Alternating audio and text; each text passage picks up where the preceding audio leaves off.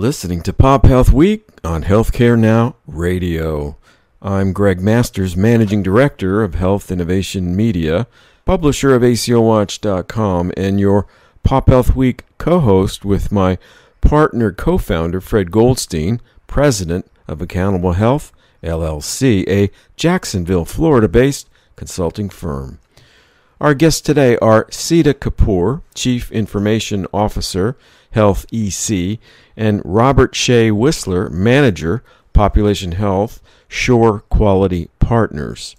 Sita is a healthcare IT entrepreneur and innovative leader directing HealthEC's research and development team, applying mathematical and computing models in the custom development of large-scale data integration and analytics solutions that empower physicians and healthcare organizations to identify and engage at-risk patients requiring closer medical attention.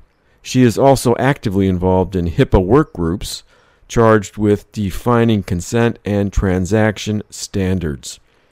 Prior to HealthEC, Sita was co-founder and CIO of IGI Health, a provider of IT solutions and BPO services.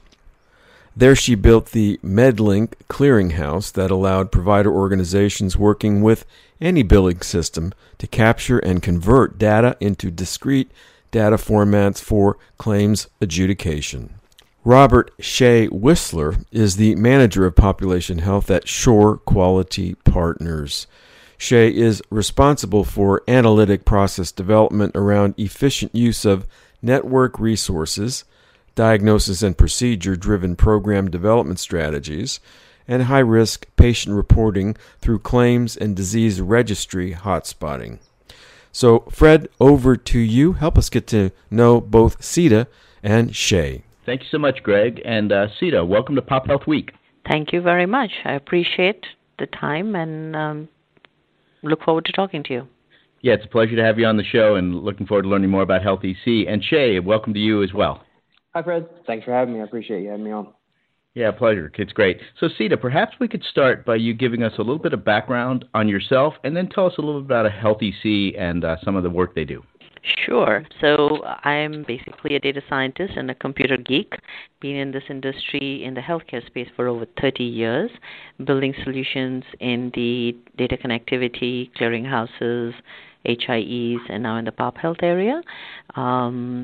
I am the current CIO and co-founder, as well as the enterprise architect for the system we have at HealthEC. HealthEC itself is with a vision to allow everyone to be connected, and it is in the population health area where we integrate data from varied sources and bring it out into a community health record, so we can get data from health plans, from EMRs, from patients themselves, from care coordinators who are doing assessments, from labs, from medication sources, PBMs, and aggregate it into a longitudinal record. And then from there, we drive actionable insights into the Care Connect platform, which is a fully standalone system to do care coordination in the community space. That means not in a hospital or a doctor's area, but taking the data from all of them and trying to take better care of the patient. And analytics, which drive a lot of the key performance indicators, quality measures, which help us identify patients that need certain type of interventions and prompt the providers or the care coordinators on how to better take care of the patients. So that is in a nutshell what HealthEC and Sita Kapoor is. Mm-hmm. That's fantastic. Thanks so much, Sita. And I know that you talked about bringing together these disparate data sets and working with them for the providers and care managers, et cetera. And you do quite a bit of work, I think, for providers. Is that correct? And a number of ACOs as well? That's correct. So our primary audience are accountable care organizations, the ACOs, or clinically integrated networks, the CINs, and the data is being aggregated from them as well as the insurance companies and the labs and given back to the providers to take actionable, for them to drive their shared savings, value-based contracts, and use cases like that. And with your system, are most of these provider groups doing their own care management then and using your system as the platform to do that? I would say we are at about a 50-50. We do have a lot of the providers who are using the care coordination tools to do what we refer to as chronic care management or transition of cares or quality gap closures. We have some of them that are using the full suite from assessments to taking care of the patients, but we do have some organizations that may already have a tool or want to continue to do things within their EMR. So I would say there's a good 50-50 split right now. And those that are using an EMR tool, are they still using yours then for the analytics and the value they can drive from doing that on their data? Yes, that's correct. So they will still use us for the data analytics and the quality measures that we generate out of our system, and they may do the documentation for the patient within their EMRs themselves. Mm-hmm. And there's been a fairly varied response from ACOs as to how successful they've been in this. And I noticed on your website actually that you recently reported that your clients had saved about $64.9 million in 2018, which is not an unsubstantial sum, obviously, quite a bit. What do you credit that to in terms of your role and what the ACOs themselves are doing with that? For our role is not only getting the data, doing the analytics on it, but we also kind of provide an advisory role to our clients that have been able to save this money. A few of them are also using our care coordination tool. So what we do is based upon the key performance indicators, like is their ER rates high or is the readmissions high, or are we looking at very few PCP visits, which is driving the cost in the specialty area to be high. So we look at about 20 key performance indicators, and we drive from there what are the places where they could find the big savings, or the big bang for the work effort they're going to put in there.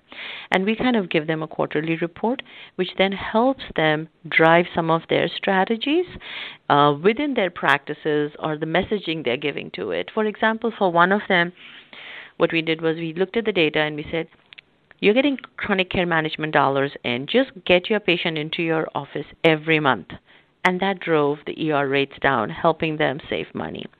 Then you have the IDD population in New York, where we actually embedded 2 care coordinators to look at the high-risk patients. And instead of them going to the ER, we advised them that if they could just put a kiosk and do a teleconference with the provider, we need not drive them to the ER. And that helped with that population over there. So depending upon the population of the ACO, the drivers are different, and quality measures is another one where if every provider has given their scores at the beginning of the year and the middle of the year, and we try to drive that to be as high as possible or closer to the benchmark, the incentive there is if there are shared savings and your quality measures are better, you're going to get more money in your pocket. That drives them to make sure at least the preventive measures, the mammograms are done, the immunizations are in place, or your if you're a diabetic patient, you had a lab visit every 3 months.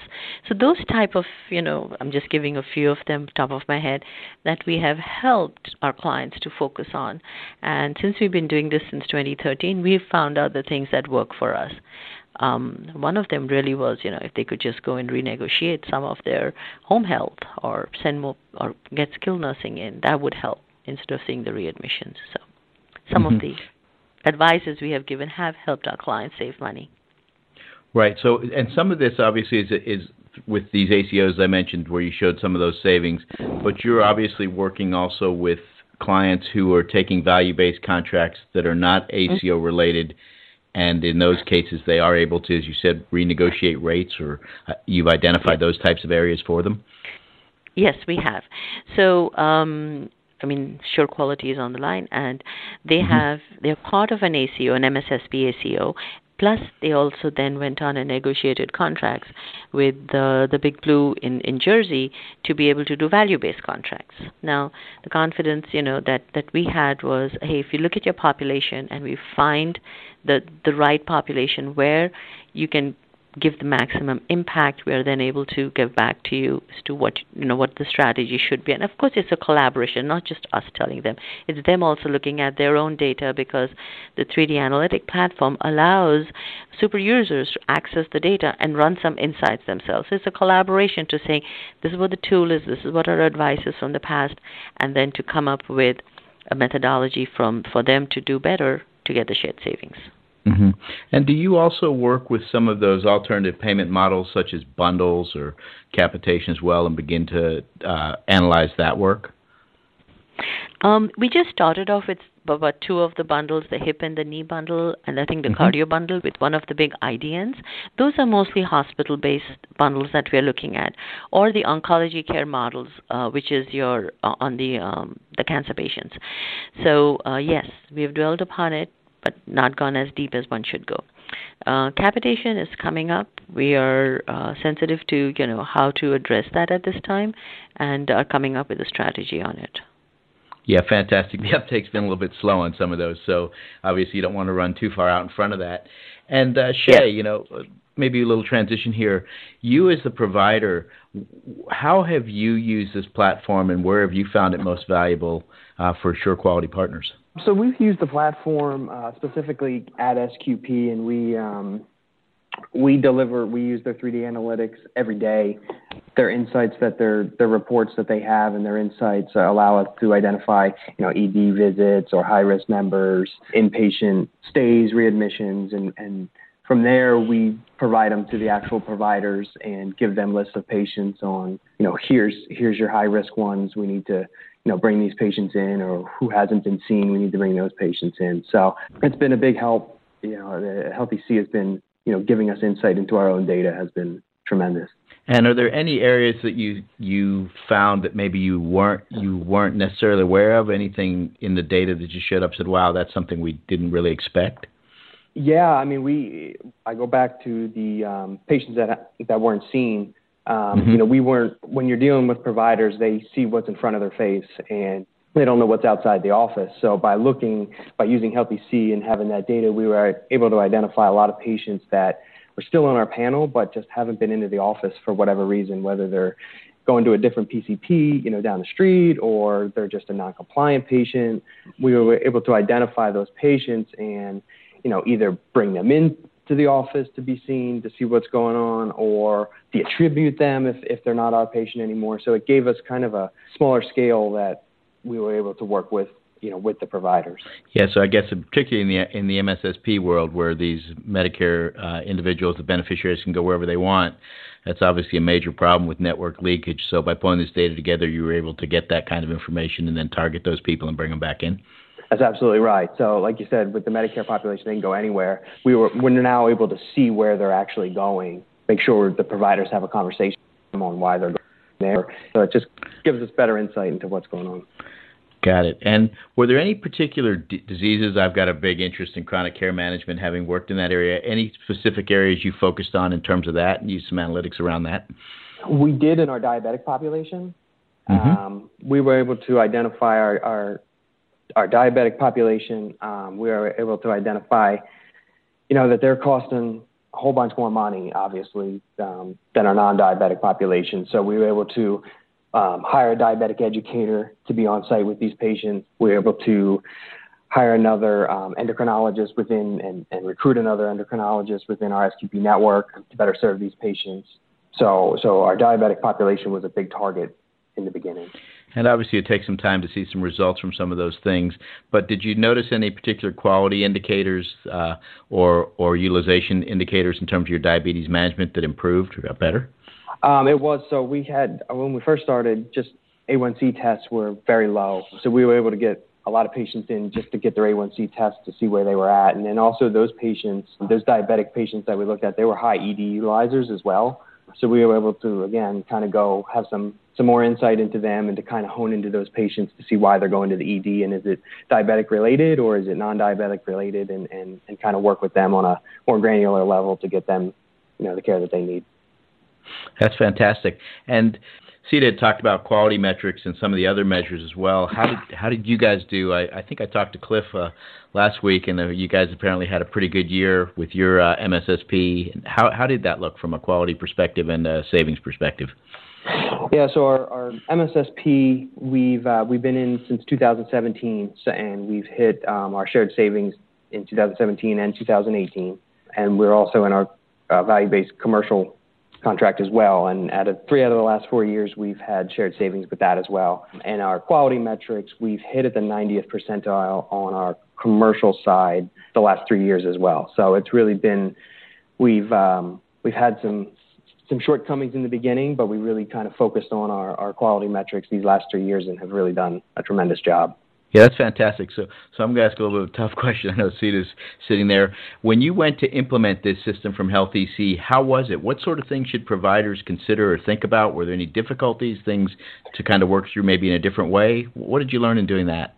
You know, the biggest challenge implementing it was just to kind of, and this was a kind of a HealthEC issue, but it was also our issue as well, was just identifying, you know, who was in our network and who was out of our network, because we're always looking at, you know, who's going outside of our network, who's staying inside of our network, and just identifying those providers and then trying to make sure that they're actively in our network and it shows up in our network so we can report it correctly. I mean, that was probably the biggest lift that we had. It took us, you know, a good 7-8 months, you know, to be able to get that fine-tuned up.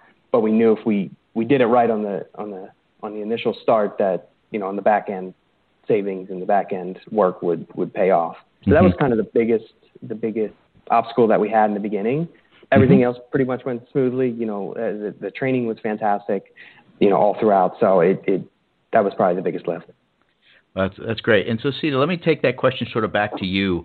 As you think about it from the provider side, what recommendations would you give to them as they go to look at these systems or look to implement them or look to better understand their populations? I think one of the most important things is they need a champion within their organization. So in the case of show quality with Cliff and Shea over there, and they're, you know, being the champions was very important. Sometimes we will walk in someplace and there is no champion, there is no leadership, there is no thought or a vision there. If there is a good champion and then a clinician who's a champion too, it really helps with the implementation process that we go through.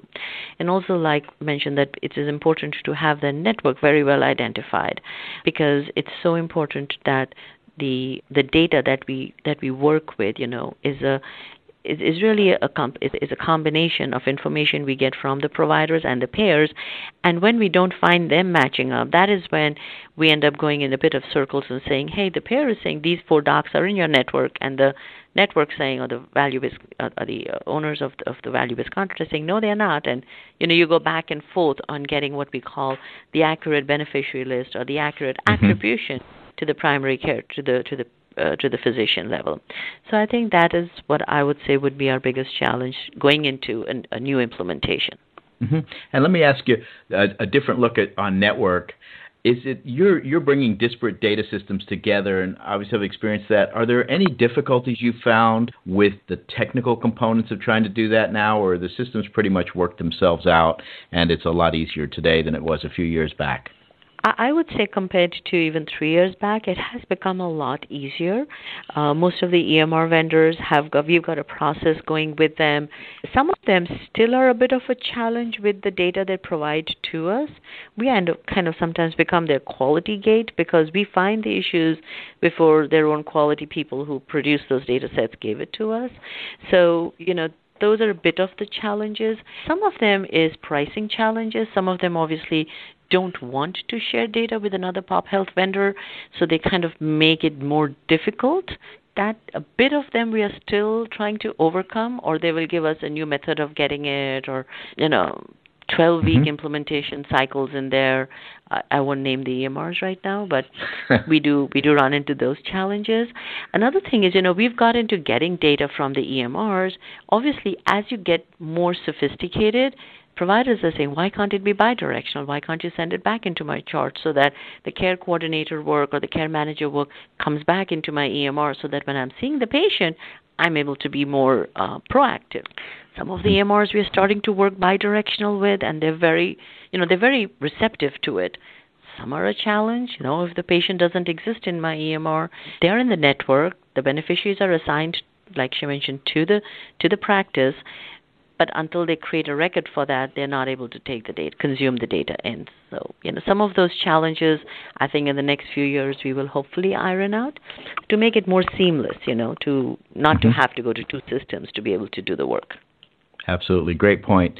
So let me turn back to Shea. I was a bit remiss, Shea, and I didn't give you an opportunity to introduce yourself. So perhaps take a little bit of time and do that, please. No problem. So my name is Shea Wisler. I'm the manager of Population Health for Short Quality Partners. I've been here for a little over 2 years. Short Quality Partners is a CIN in South Jersey.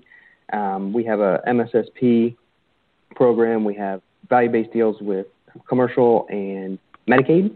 We cover about 35,000 lives in total. Like I said earlier, we've done pretty well on our bonus programs. We've hit 3 out of 4 on bonuses in the last for our commercial program, and 2 out of the last 2 for our Medicare program. That's really fantastic. Thanks. And let me ask you this. How far out do you distribute this data or give access to the system? When you looked at it and decided, hey, are you pushing it all the way out to the front lines, or do you have a certain place where they then take a look at it and then feed that out further? When we initially started, we trial and errored with giving access to the providers and to the actual practices. It was probably a little bit too early to start doing that. They were just a little bit too overwhelmed with the data. So everything right now comes into Short Quality Partners, and we, go from there, and we'll go out to all the practices and provide their data to them. We are now, though, now that we've been around for, 5 years, we've got providers wanting access to HealthEC directly and their data directly so they can do things, on their own. So that's kind of it's taken time to get there, but we've got practices and providers really engaged now with the data. Well, that's fantastic. So they're actually asking for it now, which is great, because you always wonder as you set these systems up, how far out do I start with that? Do I get everybody trained all the way out there? It's a lot of work, or do we do it? It sounds like you've taken sort of a step-by-step approach. We'll bring the data into a group. We'll then begin to distribute it out to providers.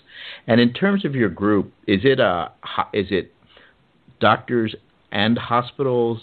What's the structure of that? We have a hospital. We're owned by a hospital, and then we have a lead physician group hospital, and then we've got a whole bunch of talent. In SQP, we have about 280 both primary care and specialists in our network, and about 10 of those are primary care practice that the patients are attributed to. And you obviously identify issues with providers both inside and outside the network through the HealthEC's platform. How do you deal with that, and what's been the response from providers as you've said, wait a second, here's what your numbers look like, we need to make those better? In the beginning it was a challenge just because, a lot of these practices and providers have long-standing relationships, whether it's primary care to specialists or specialists to specialists, they've got long-standing relationships with each other. So once we started showing them the data and, of course, the bonuses, they help tremendously when we can put money in their pocket. That was, that really kind of started the train down, to get them to be involved. But we show them, what specialists, what's the cost differential, what's the utilization differential, and usually they have no idea. They've never had insight to their specialist data. It is a kind of a tricky situation. Like I said, a lot of them have relationships. There's sometimes where, one primary care or one specialist, they trust another specialist. It's just a trust thing. So we have had those conversations before. It's an ongoing process. We're starting to go down this road, especially when you're talking about the MSSP going to risk now. We've kind of got to, we've got to have some preferred lists here of specialists that we want to use and that we want to utilize, more often than not. So those discussions are ongoing. They're not always the best discussions, but, for us, it's not, as Short Quality Partners, we're not telling the physicians or the providers of the practices, these are the specialists that you're using, they're actively engaged and they're the ones really driving what specialists they're going to use. So they're all in a room. We just, we give the data and we kind of let them go from there. So from their standpoint, it's a really big collaboration, on their standpoint as well. And so how do you feel about the recent change to pathways to success? We all knew it was kind of coming. The question was when. I think we're ready to get there. Nobody's fully ready to get there, but I think we're really close to get there. And this is kind of the push we needed. Like I said, we understood it was coming down the line, and the way Medicare has set this up, there's some good upside. There's obviously downside, but there's some really good upside that you can have as well. So I think it's a good baby step for us to take it and to really kind of get the physicians, on board. We were just talking earlier this morning. A lot of our physicians are starting to get a little antsy now because we're getting to the end of the year and we're almost getting into risk. So we're starting to get a little antsy. So, some of the people looked at it as a negative. We looked at it as a positive because they're paying attention, they're engaged, they know what's going on. So I think we're getting there, and I think, as long as they continue to, look at the data and be engaged, I think we'll be in good shape. Yeah, I mean, as they say, past performance is indicative of future behavior. It sounds like you've done pretty well, so I anticipate you'll probably do just fine under the newer model. And, Sita, we have just a few minutes left. Can you tell us sort of what's the next evolution for HealthEC? What are you looking at building into the platform or other needs you may have? I would say the next evolution is we're already starting to build it. We'll probably come out within the next 2 years. We're using a lot of machine learning and AI tools to start doing predictions and more refined, readmission for diabetics, not just overall readmissions, but looking at past data. That is one. The second one is trying to create pathways from the patterns we see physicians doing in that community, not just generic pathways that we have in the country for medical, but, for that particular population, what are we seeing that's working for them, and how do we then put that in front of a clinical group and saying, hey, this is what we're seeing, this is where we're seeing the best results, not just cost, but results, and trying to get that to them using machine learning and AI. That's one path. And the second we really feel is the patient engagement, which not just the care coordinator calling the patient, but the patient starting to use this data to give better feedback. For example, for the oncology patients, if you think of pain management, no one is actually recording what the patient is doing post-chemo, and trying to build those simple assessments, simple medication reconciliations, or care alerts for actions that they can take on their own behalf or a care coordinator can take on their behalf. Those are where we think the next two big, the move to the PopHealth is going to be. Well, that's great. Thank you so much, Sita, and I really want to thank you for joining us here on PopHealth Week, and Shea, thank you as well.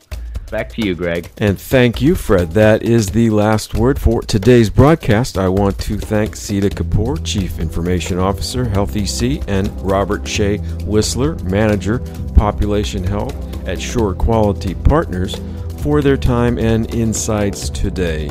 For more information or to follow HealthEC's work, go to www.healthec.com. and follow them on Twitter by @HealthEC_LLC. For PopHealth Week, my colleague Fred Goldstein and Healthcare Now Radio, this is Greg Masters saying bye now.